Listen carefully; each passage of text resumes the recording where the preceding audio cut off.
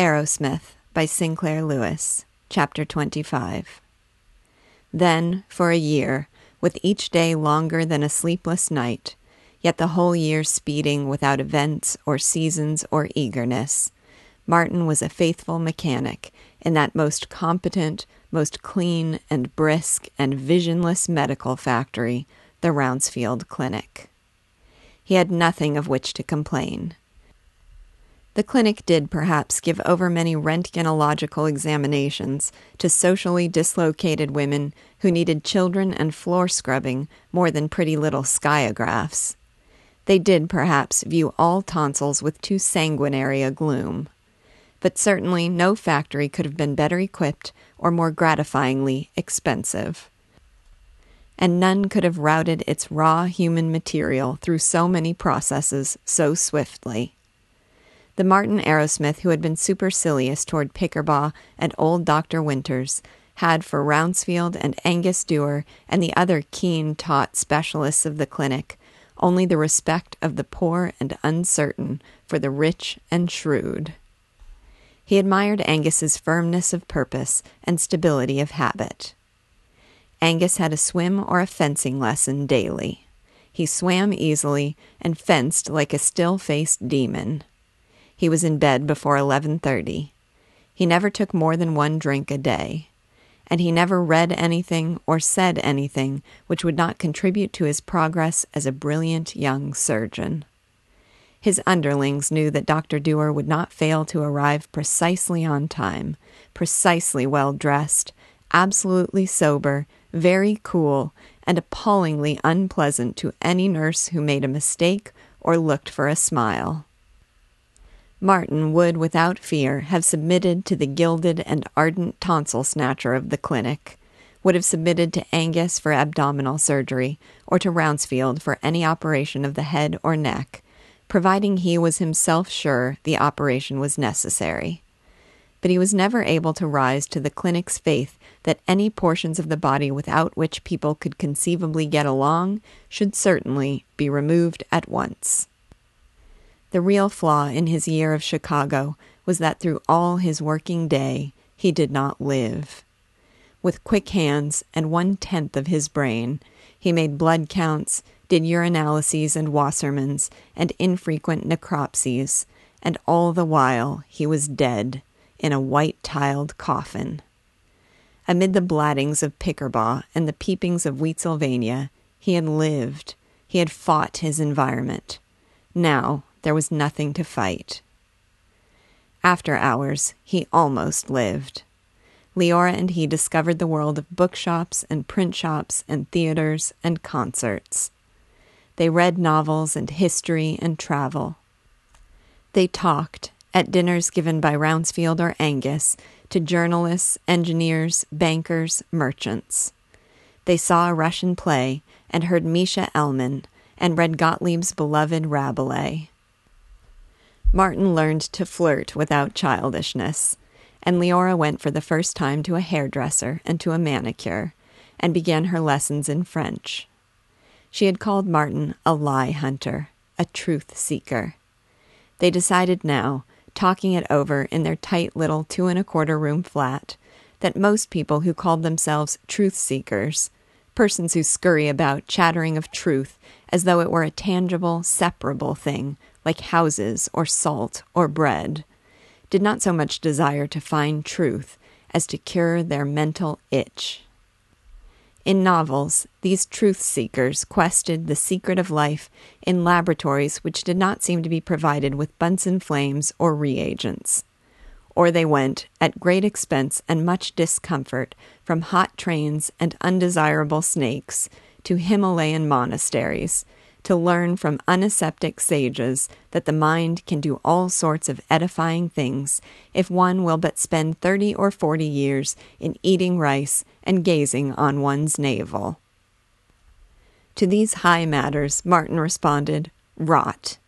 He insisted that there is no truth, but only many truths, that truth is not a colored bird to be chased among the rocks and captured by its tail, but a skeptical attitude toward life. He insisted that no one could expect more than, by stubbornness or luck, to have the kind of work he enjoyed, and an ability to become better acquainted with the facts of that work than the average job holder. His mechanistic philosophy did not persuade him that he was progressing adequately. When he tried to match himself with the experts of the clinic or with their professional friends, he was even more uncomfortable than he had been under the disconcerting scorn of Dr. Hesselink of Groningen. At clinic luncheons, he met surgeons from London, New York, Boston, men with limousines and social positions and the offensive briskness of the man who has numerous engagements, or the yet more offensive quietness of the person who is amused by his inferiors. Master technicians, readers of papers at medical congresses, executives and controllers, unafraid to operate before 100 peering doctors, or to give well-bred and exceedingly final orders to his subordinates. Captain generals of medicine, never doubting themselves, great priests and healers, men mature and wise and careful and blandly cordial. In their winged presences, Max Gottlieb seemed an aged fusser, Gustav Sondelius a mountebank, and the city of Nautilus unworthy of passionate warfare. As their suave courtesy smothered him, Martin felt like a footman. In long hours of increasing frankness and lucidity, he discussed with Leora the question of, what is this Martin Arrowsmith, and whither is he going? And he admitted that the sight of the famous surgeons disturbed his ancient faith that he was somehow a superior person. It was Leora who consoled him. "I've got a lovely description for your dratted famous surgeons. You know how polite and important they are, and they smile so carefully. Well, don't you remember you once said that Professor Gottlieb called all such people like that men of measured merriment?" He caught up the phrase. They sang it together, and they made of it a beating, impish song. Men of measured merriment, men of measured merriment. Damn the great executives, the men of measured merriment. Damn the men with careful smiles. Damn the men that run the shops. Oh, damn their measured merriment, the men with measured merriment.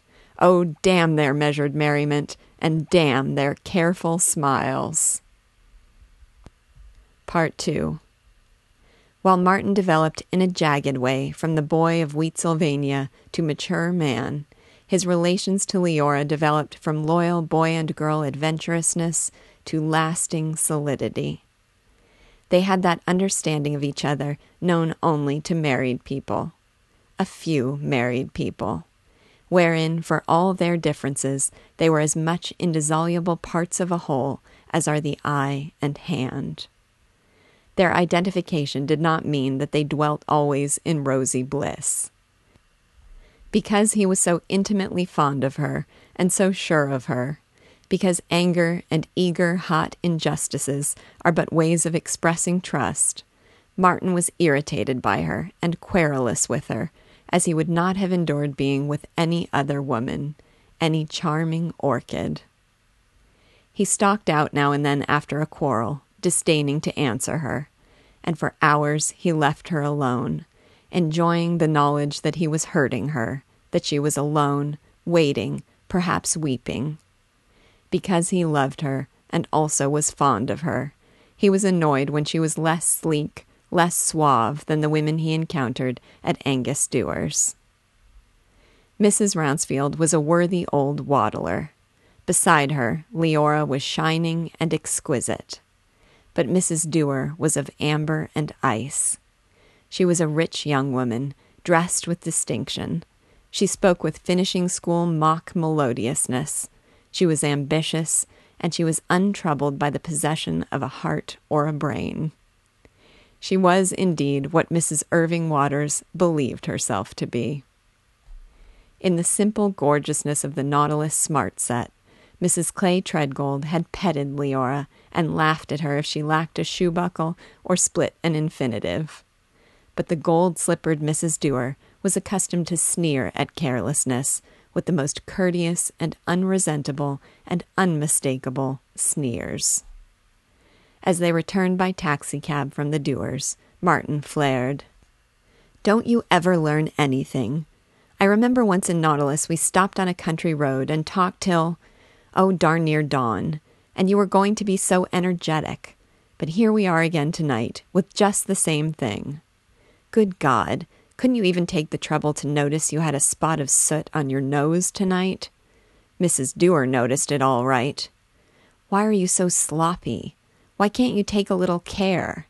And why can't you make an effort, anyway, to have something to say? You just sit there at dinner. You just sit and look healthy. Don't you want to help me? Mrs. Dewar will probably help Angus to become president of the American Medical Association in about 20 years. And by that time, I suppose you'll have me back in Dakota as assistant to Hesselink." Leora had been snuggling beside him in the unusual luxury of a taxicab. She sat straight now, and when she spoke, she had lost the casual independence with which she usually regarded life. "Dear, I'm awfully sorry. I went out this afternoon. I went out and had a facial massage so as to look nice for you. And then I knew you like conversation, so I got my little book about modern painting that I bought, and I studied it terribly hard. But tonight I just couldn't seem to get the conversation around to modern painting." He was sobbing, with her head on his shoulder. "Oh, you poor, scared, bullied kid, trying to be grown up with these dollar chasers." Part 3. After the first days of white tile and bustling cleverness at the Rounsfield Clinic, Martin had the desire to tie up a few loose knots of his streptolysin research. When Angus Dewar discovered it, he hinted, "Look here, Martin, I'm glad you're keeping on with your science, but if I were you, I wouldn't, I think, waste too much energy on mere curiosity. Dr. Rounsfield was speaking about it the other day. We'd be glad to have you do all the research you want, only we'd like it if you went at something practical. Take, for instance, if you could make a tabulation of the blood counts in a couple of 100 cases of appendicitis and publish it, that'd get somewhere, and you could sort of bring in a mention of the clinic, and we'd all receive a little credit. And incidentally, maybe we could raise you to $3,000 a year then." This generosity had the effect of extinguishing Martin's desire to do any research whatever. Angus is right. What he means is, as a scientist, I'm finished. I am. I'll never try to do anything original again. It was at this time, when Martin had been with the clinic for a year, that his streptolysin paper was published in the Journal of Infectious Diseases. He gave reprints to Rounsfield and to Angus. They said extremely nice things, which showed that they had not read the paper, and again they suggested his tabulating blood counts. He also sent a reprint to Max Gottlieb at the McGurk Institute of Biology. Gottlieb wrote to him in that dead-black spider-web script. "Dear Martin, I have read your paper with great pleasure. The curves of the relation of hemolysin production to age of culture are illuminating. I have spoken about you to Tubbs. When are you coming to us? To me. Your laboratory and Diener are waiting for you here. The last thing I want is to be a mystic, but I feel when I see your fine engraved letterhead of a clinic and a Rounsfield that you should be tired of trying to be a good citizen and ready to come back to work. We shall be glad, and Dr. Tubbs, if you can come. Truly yours, M. Gottlieb." "I'm simply going to adore New York," said Leora. Chapter 26. The McGurk Building. A sheer wall, 30 blank stories of glass and limestone, down in the pinch triangle whence New York rules a quarter of the world. Martin was not overwhelmed by his first hint of New York. After a year in the Chicago Loop, Manhattan seemed leisurely. But when from the elevated railroad he beheld the Woolworth Tower, he was exalted. To him, architecture had never existed. Buildings were larger or smaller bulks, containing more or less interesting objects. His most impassioned architectural comment had been, "There's a cute bungalow. Be nice place to live." Now, he pondered, like to see that tower every day. Clouds and storms behind it and everything. So sort of satisfying. He came along Cedar Street, among thunderous trucks portly with wares from all the world, came to the bronze doors of the McGurk Building, and a corridor of intemperately colored terracotta, with murals of Andean Indians, pirates booming up the Spanish Main, guarded gold trains, and the stout walls of Cartagena. At the Cedar Street end of the corridor, a private street, 1 block long, was the Bank of the Andes and Antilles, Ross McGurk, chairman of the board, in whose gold-crusted sanctity red-headed Yankee exporters drew drafts on Quito, and clerks hurled breathless Spanish at bulky women. A sign indicated, at the Liberty Street end, passenger offices, McGurk Line, weekly sailings for the West Indies and South America. Born to the prairies, never far from the site of the cornfields, Martin was conveyed to blazing lands and portentous enterprises. One of the row of bronze-barred elevators was labeled Express to McGurk Institute. He entered it proudly, feeling himself already a part of the godly association. They rose swiftly, and he had but half-second glimpses of ground-glass doors with the signs of mining companies, lumber companies, Central American Railroad companies. The McGurk Institute is probably the only organization for scientific research in the world which is housed in an office building. It has the 29th and 30th stories of the McGurk Building, and the roof is devoted to its animal house and to tiled walks along which, above a world of stenographers and bookkeepers and earnest gentlemen who desire to sell better-built garments to the golden dons of the Argentine, saunter rapt scientists dreaming of osmosis in Spira Gyra. Later, Martin was to note that the reception room of the Institute was smaller, yet more forbiddingly polite in its white paneling and Chippendale chairs than the lobby of the Rounsfield Clinic. But now he was unconscious of the room, of the staccato girl attendant, of everything except that he was about to see Max Gottlieb for the first time in 5 years. At the door of the laboratory, he stared hungrily. Gottlieb was thin-cheeked and dark as ever, his hawk nose bony, his fierce eyes demanding, but his hair had gone gray. The flesh round his mouth was sunken, and Martin could have wept at the feebleness with which he rose. The old man peered down at him, his hand on Martin's shoulder, but he said only, "Ah, this is good. Your laboratory is 3 doors down the hall. But I object to one thing in the good paper you send me. You say, the regularity of the rate at which the streptolysin disappears suggests that an equation may be found." "But it can, sir." "Then why did you not make the equation?" "Well, I don't know. I wasn't enough of a mathematician." "Then you should not have published till you knew your math." Look, Dr. Gottlieb, do you really think I know enough to work here? I want terribly to succeed." "Succeed? I've heard that word. It is English?" "Oh, yes. It is a word that little schoolboys use at the University of Winnemac. It means passing examinations. But there are no examinations to pass here. Martin, let us be clear. You know something of laboratory technique. You have heard about these bacilli. You are not a good chemist and mathematician. Phooey. Most terrible. But you have curiosity, and you are stubborn. You do not accept rules. Therefore, I think you will either make a very good scientist or a very bad one. And if you are bad enough, you will be popular with the rich ladies who rule this city, New York, and you can give lectures for a living, or even become, if you get to be plausible enough, a college president. So anyway, it will be interesting. Half an hour later, they were arguing ferociously, Martin asserting that the whole world ought to stop warring and trading and writing and get straightway into laboratories to observe new phenomena. Gottlieb insisting that there were already too many facile scientists, that the one thing necessary was the mathematical analysis and often the destruction of phenomena already observed. It sounded bellicose, and all the while Martin was blissful with the certainty that he had come home.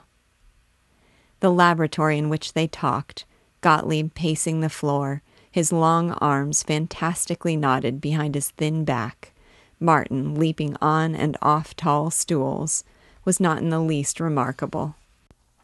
A sink, a bench with racks of numbered test tubes, a microscope, a few notebooks and hydrogen ion charts, a grotesque series of bottles connected by glass and rubber tubes on an ordinary kitchen table at the end of the room.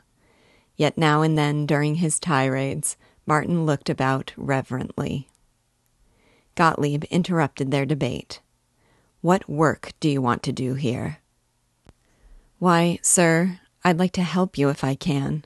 I suppose you're cleaning up some things on the synthesis of antibodies."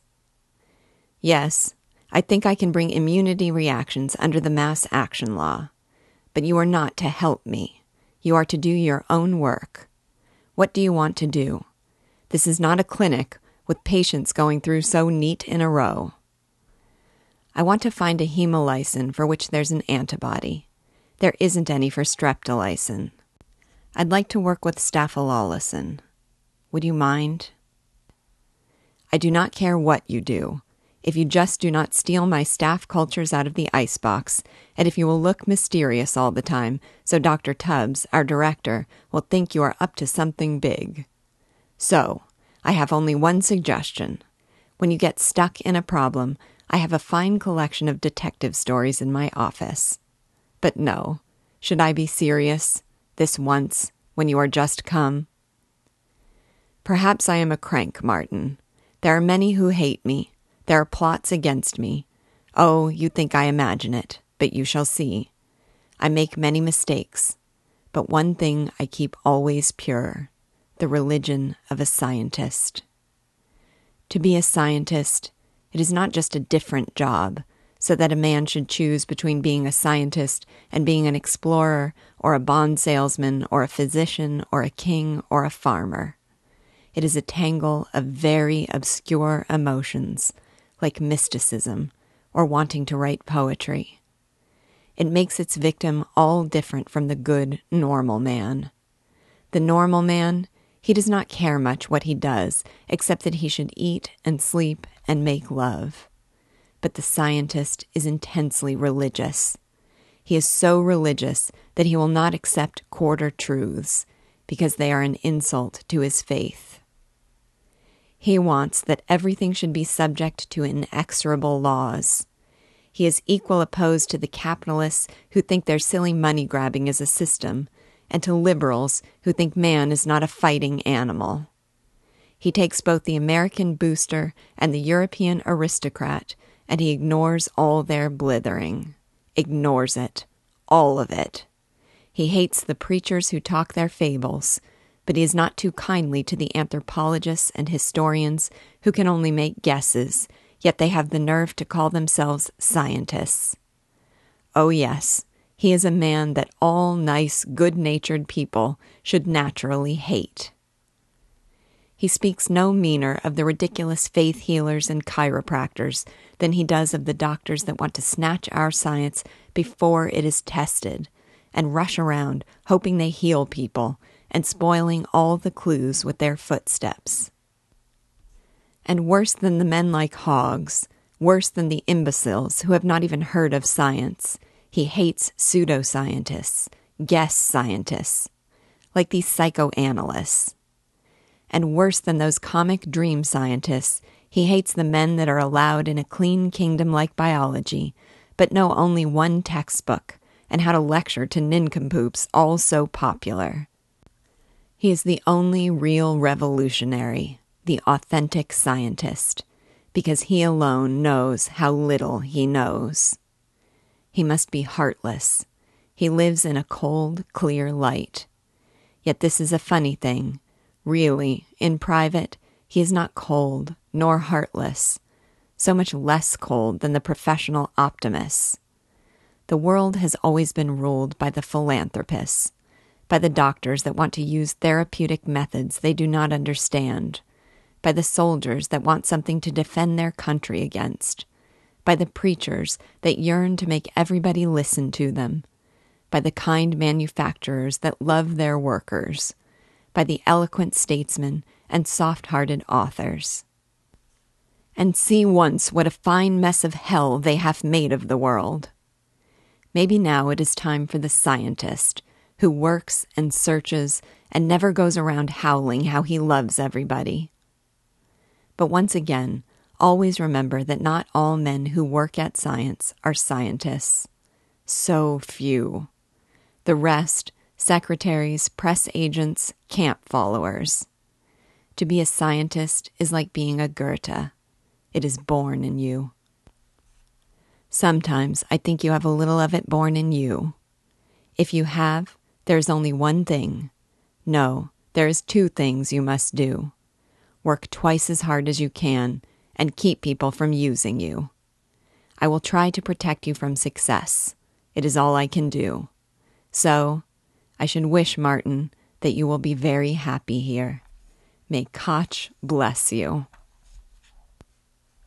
Part 2. 5 rapt minutes Martin spent in the laboratory which was to be his. Smallish but efficient, the bench exactly the right height, a proper sink with pedal taps. When he had closed the door and let his spirit flow out and fill that minute apartment with his own essence, he felt secure.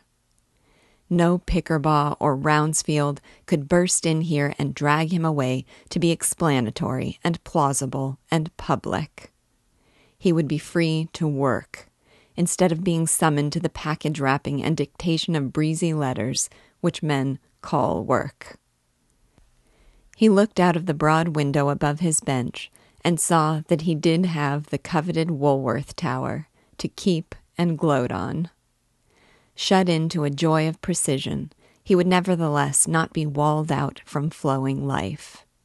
He had, to the north, not the Woolworth Tower alone, but the Singer Building, the arrogant magnificence of the City Investing Building. To the west, tall ships were riding, tugs were bustling, all the world went by. Below his cliff, the streets were feverish. Suddenly, he loved humanity as he loved the decent, clean rows of test tubes, and he prayed then the prayer of the scientist. God, give me unclouded eyes and freedom from haste.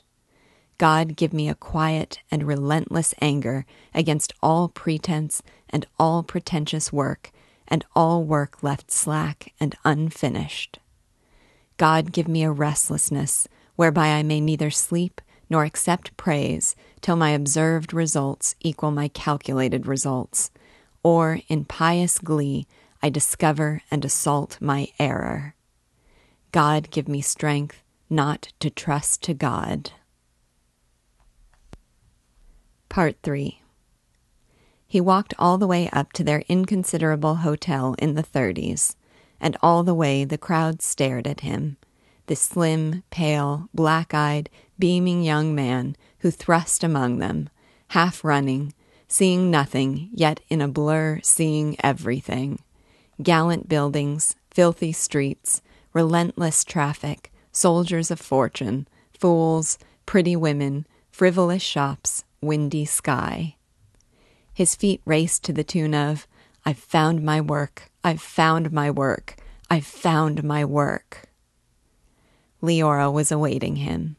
Leora, whose fate it was ever to wait for him in creaky rocking chairs in cheapish rooms. As he galloped in, she smiled, and all her thin, sweet body was illumined. Before he spoke, she cried, "Oh, Sandy, I'm so glad." She interrupted his room-striding panegyrics on Max Gottlieb, on the McGurk Institute, on New York, on the charms of Staffel Ollison, by a meek, "Dear, How much are they going to pay you?" He stopped with a bump. "Gosh, I forgot to ask." "Oh?" "Now you look here. This isn't a Rounsfield clinic. I hate these buzzards that can't see anything but making money." "I know, Sandy. Honestly, I don't care. I was just wondering what kind of a flat we'll be able to afford, so I can begin looking for it. Go on. Dr. Gottlieb said—" It was 3 hours after, at 8, when they went to dinner. Part 4.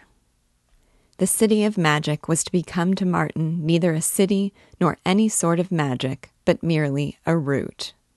Their flat, the subway, the institute, a favorite inexpensive restaurant, a few streets of laundries and delicatessens and movie theaters. But tonight it was a fog of wonder. They dined at the Brevoort, of which Gustav Sandelius had told them. This was in 1916, before the country had become wholesome and sterile, and the Brevoort was a tumult of French uniforms, caviar, Louis, dangling neckties, Nuit Saint-Georges, illustrators, Grand Marnier, British intelligence officers, brokers, conversation, and Martel V.O. "It's a fine, crazy bunch," said Martin. "Do you realize we can stop being respectable now? Irving Waters isn't watching us, or Angus. Would we be too insane if we had a bottle of champagne?"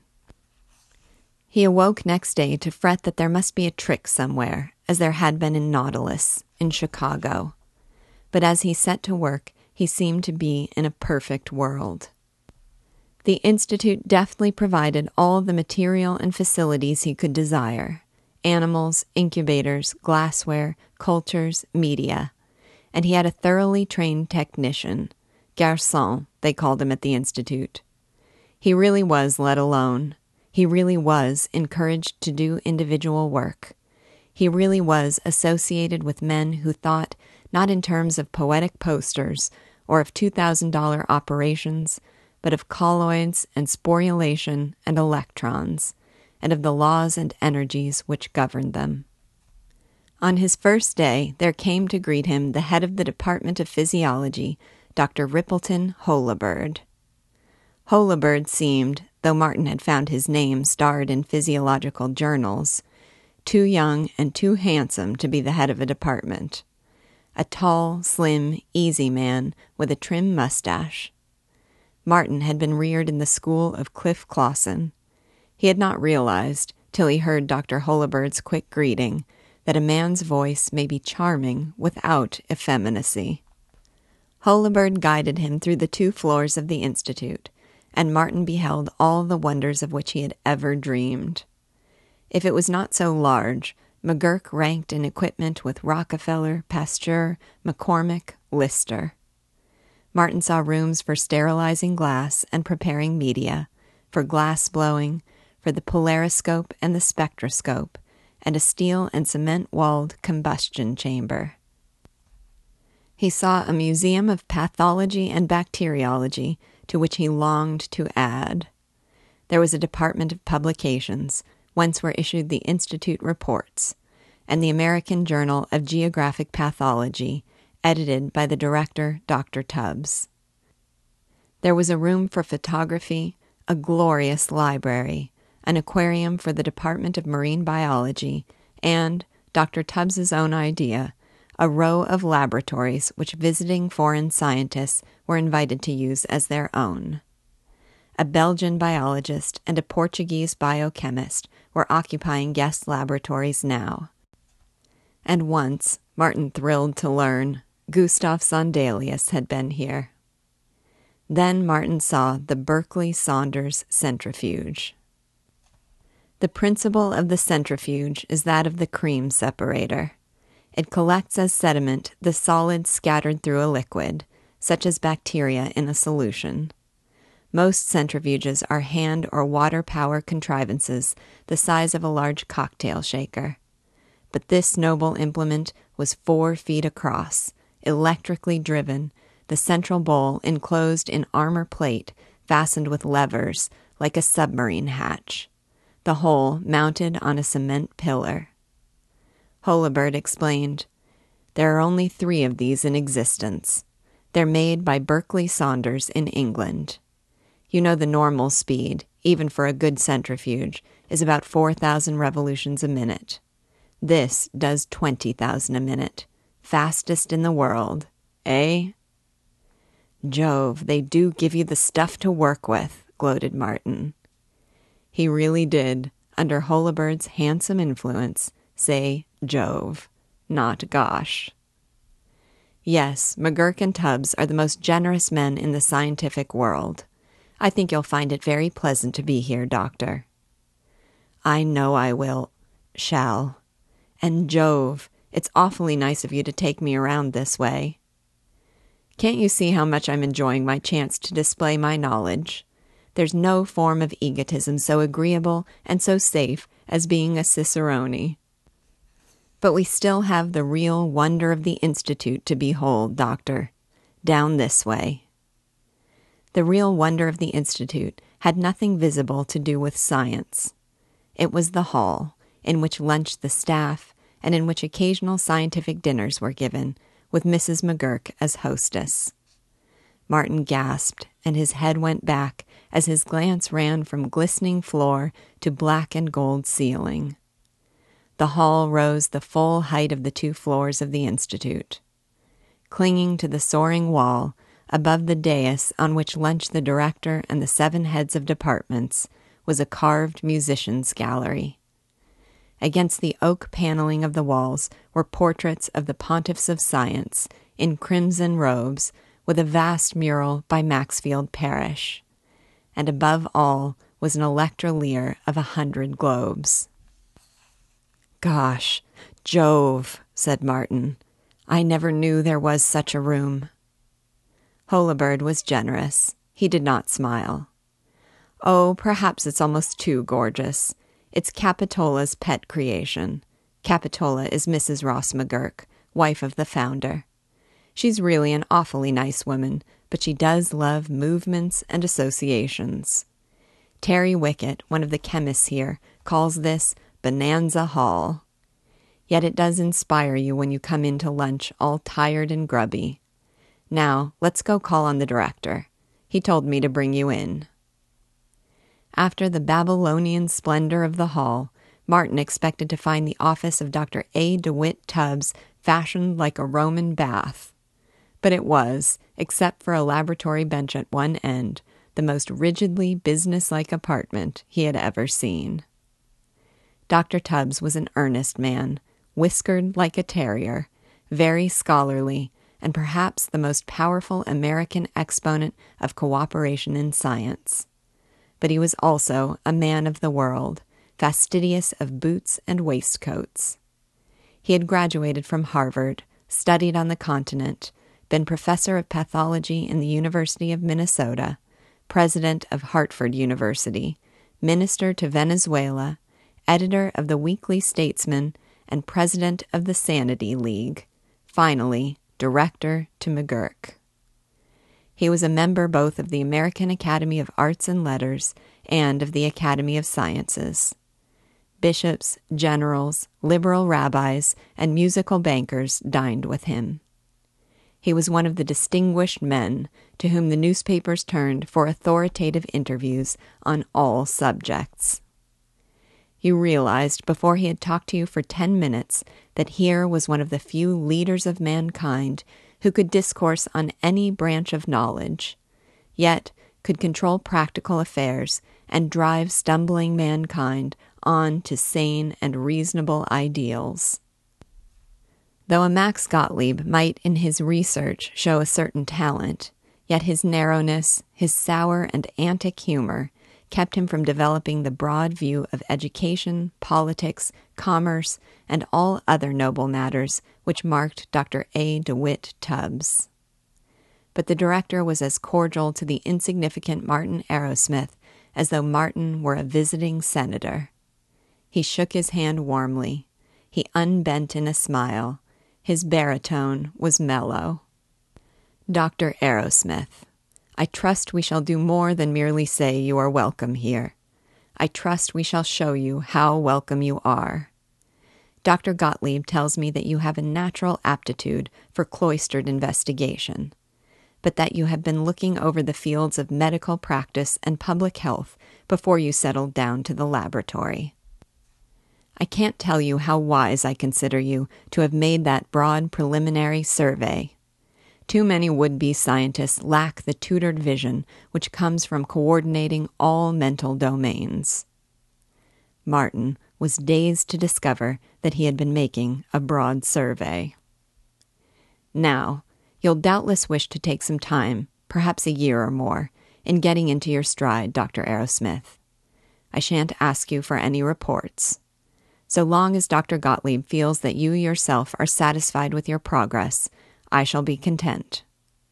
Only if there is anything in which I can advise you, from a perhaps somewhat longer career in science, please believe that I shall be delighted to be of aid, and I am quite sure the same obtains with Dr. Holabird here, though he really ought to be jealous, because he is one of our youngest workers.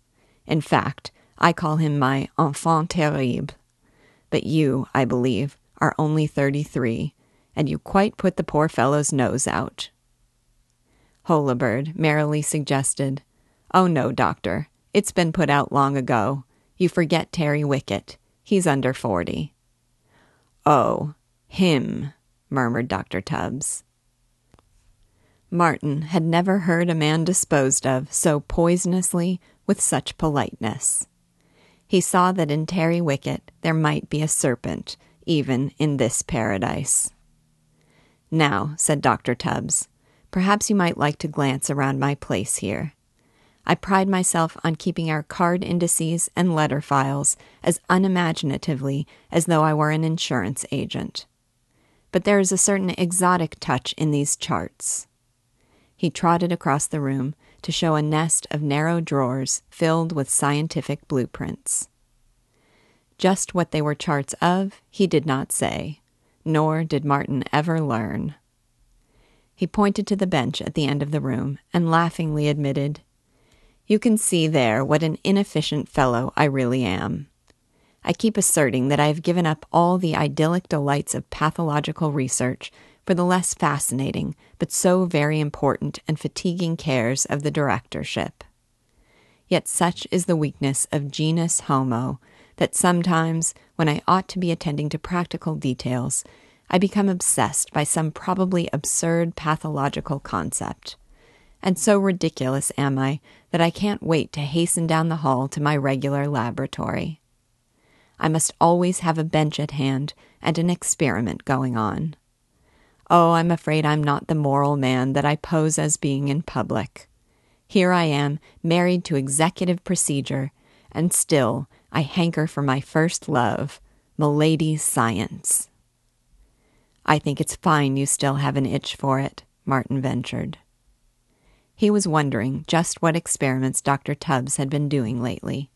The bench seemed rather unused.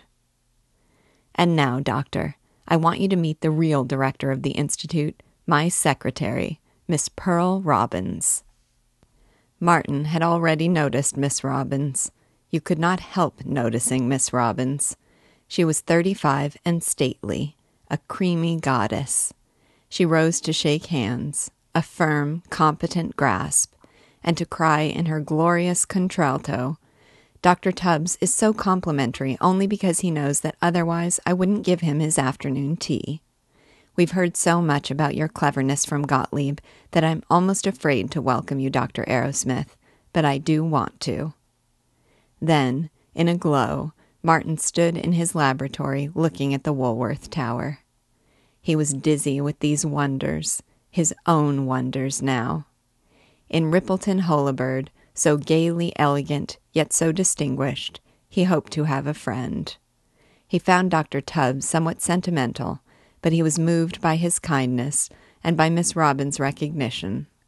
He was in a haze of future glory when his door was banged open by a hard-faced, red-headed, soft-shirted man of 36 or 8. "Arrowsmith," the intruder growled, "my name is Wickett, Terry Wickett.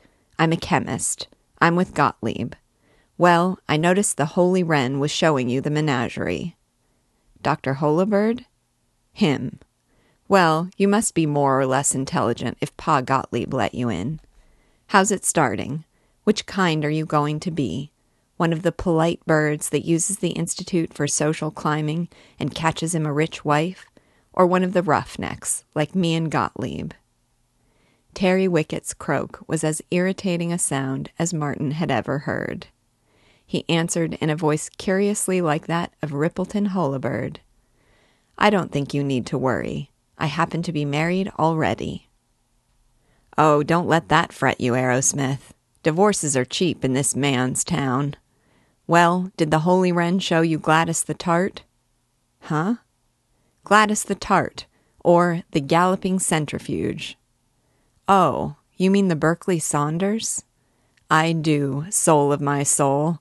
What'd you think of it? It's the finest centrifuge I've ever seen. Dr. Holabird said, hell, he ought to say something. He went and got old Tubbs to buy it. He just loves it, Holy Wren does. Why not? It's the fastest, sure, speediest centrifuge in the whole Vereinigten, and made of the best toothpick steel. The only trouble is, it always blows out fuses, and it spatters the bugs so that you need a gas mask if you're going to use it. And did you love dear old Tubbsy and the peerless Pearl? I did. Fine. Of course, Tubbs is an illiterate jackass, but still, at that, he hasn't got persecution mania like Gottlieb. Look here, Wicket. Is it Dr. Wicket? Uh-huh. M.D., Ph.D., but a first-rate chemist just the same. Well, Dr. Wicket, it seems to me a shame that a man of your talents would have to associate with idiots like Gottlieb and Tubbs and Holabird. I've just left a Chicago clinic where everybody is nice and sensible. I'd be glad to recommend you for a job there. Wouldn't be so bad. At least I'd avoid all the gassing at lunch in Bonanza Hall. Well, sorry I got your goat, Arrowsmith, but you look all right to me. Thanks. Wicket grinned obscenely, red-headed, rough-faced, wiry, and snorted, By the way, did Holabird tell you about being wounded in the first month of the war, when he was a field marshal or a hospital orderly or something in the British Army? He did not. He didn't mention the war. He will. Well, Brer Arrowsmith, I look forward to many happy, happy years together, playing at the feet of Pa Gottlieb. So long. My lab is right next to yours. Fool, Martin decided, and, well, I can stand him as long as I can fall back on Gottlieb and Holabird. But the conceited idiot. Gosh, so Holabird was in the war. Invalided out, I guess. I certainly got back at Wicket on that. Did he tell you about his being a jolly old hero in the blinkin' war, he said. And I came right back at him. I'm sorry to displease you, I said, but Dr. Holabird did not mention the war. The idiot. Well, I won't let him worry me. And indeed, as Martin met the staff at lunch, Wicket was the only one whom he did not find courteous, however brief their greetings. He did not distinguish among them. For days, most of the 20 researchers remained a blur. He confused Dr. Yo, head of the Department of Biology, with the carpenter who had come to put up shelves. The staff sat in hall at 2 long tables, one on the dais, one below. Tiny insect groups under the massy ceiling. They were not particularly noble of aspect, these possible Darwins and Huxleys and Pasteurs. None of them were wide-browed Platos. Except for Rippleton Holabird and Max Gottlieb, and perhaps Martin himself, they looked like lunching grocers. Brisk, featureless young men, thick, mustached elders, and wimpish little men with spectacles, men whose collars did not meet. But there was a steady calm about them.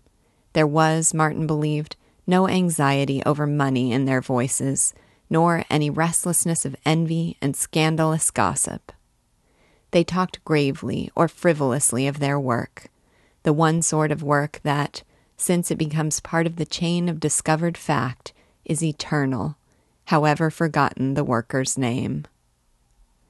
As Martin listened to Terry Wickett, rude and slangy as ever, referring to himself as the boy chemist, speaking of this gaudy institute and our trusting new lil brother Aerosmith, debating with a slight, thin-bearded man, Dr. William T. Smith, assistant in biochemistry, the possibility of increasing the effects of all enzymes by doses of X-rays. As he heard one associate member vituperate another for his notions of cell chemistry and denounce Ehrlich as the Edison of medical science, Martin perceived new avenues of exciting research. He stood on a mountain, and unknown valleys, craggy, tantalizing paths were open to his feet. Part 5. Dr. and Mrs. Rippleton Holabird invited them to dinner, a week after their coming. As Holabird's tweeds made Clay Treadgold's smartness seem hard and pretentious, so his dinner revealed Angus Dewar's affairs in Chicago as mechanical and joyless and a little anxious. Everyone whom Martin met at the Holabirds' flat was a somebody, though perhaps a minor somebody, a goodish editor or a rising ethnologist, and all of them had Holabird's graceful casualness. The provincial Aerosmiths arrived on time, therefore 15 minutes early. Before the cocktails appeared, in old Venetian glass, Martin demanded, "Doctor, what problems are you getting after now in your physiology?" Holabird was transformed into an ardent boy. With a deprecatory, "Would you really like to hear about 'em? You needn't be polite, you know," he dashed into an exposition of his experiments, drawing sketches on the blank spaces in newspaper advertisements, on the back of a wedding invitation, on the flyleaf of a presentation novel, looking at Martin apologetically, learned yet gay. "We're working on the localization of brain functions. I think we've gone beyond Bolton and Flechsig. Oh, it's jolly exciting, exploring the brain. Look here." His swift pencil was sketching the cerebrum. The brain lived and beat under his fingers. He threw down the paper. "I say, it's a shame to inflict my hobbies on you. Besides, the others are coming. Tell me, how is your work going? Are you comfortable at the Institute? Do you find you like people?" "Everybody except, to be frank, I'm jarred by Wickett." Generously. "I know. His manner is slightly aggressive. But you mustn't mind him. He's really an extraordinarily gifted biochemist. He's a bachelor, gives up everything for his work. And he doesn't really mean half the rude things he says. He detests me, among others. Has he mentioned me?" "Why, not especially. I have a feeling he goes around saying that I talk about my experiences in the war, which really isn't quite altogether true." "Yes," in a burst, "he did say that." "I do rather wish he wouldn't. So sorry to have offended him by going and getting wounded. I'll remember and not do it again. Such a fuss for a war record as insignificant as mine. What happened was, when the war broke out in 14, I was in England, studying under Sherrington. I pretended to be a Canadian and joined up with the medical corps and got mine within 3 weeks and got hoofed out, and that was the end of my magnificent career. Here's somebody arriving." His easy gallantry won Martin complete. Leora was equally captivated by Mrs. Holabird, and they went home from the dinner in new enchantment. So began for them a white light of happiness. Martin was scarce more blissful in his undisturbed work than in his life outside the laboratory. All the first week he forgot to ask what his salary was to be. Then it became a game to wait until the end of the month. Evenings, in little restaurants, Leora and he would speculate about it. The Institute would surely not pay him less than the $2,500 a year he had received at the Rounsfield Clinic. But on evenings when he was tired, it dropped to $1,500, and one evening when they had Burgundy, he raised it to $3,500. When the first monthly check came, neat in a little sealed envelope, He dared not look at it. He took it home to Leora. In their hotel room, they stared at the envelope as though it was likely to contain poison. Martin opened it shakily. He stared and whispered, "Oh, those decent people. They're paying me. This is for $420. They're paying me $5,000 a year." Mrs. Holabird, a white kitten of a woman, helped Leora find a 3-room flat with a spacious living room in an old house near Gramercy Park, and helped her furnish it with good bits second-hand. When Martin was permitted to look, he cried, "I hope we stay here for 50 years. This was the Grecian Isle where they found peace. Presently they had friends, the Holabirds, Dr. Billy Smith, the thin-bearded biochemist who had an intelligent taste in music and German beer, an anatomist whom Martin met at a Winnemac alumni dinner, and always Max Gottlieb. Gottlieb had found his own serenity. In the 70s, he had a brown small flat smelling of tobacco and leather books. His son Robert had graduated from City College and gone bustlingly into business. Miriam kept up her music while she guarded her father, a dumpling of a girl, holy fire behind the deceptive flesh. After an evening of Gottlieb's acrid doubting, Martin was inspired to hasten to the laboratory and attempt 1,000 new queries into the laws of microorganisms, a task which usually began with blasphemously destroying all the work he had recently done. Even Terry Wickett became more tolerable. Martin perceived that Wickett's snarls were partly a Cliff Clawson misconception of humor, but partly a resentment, as great as Gottlieb's, of the morphological scientists who ticket things with the nicest little tickets, who name things and rename them and never analyze them. Wickett often worked all night.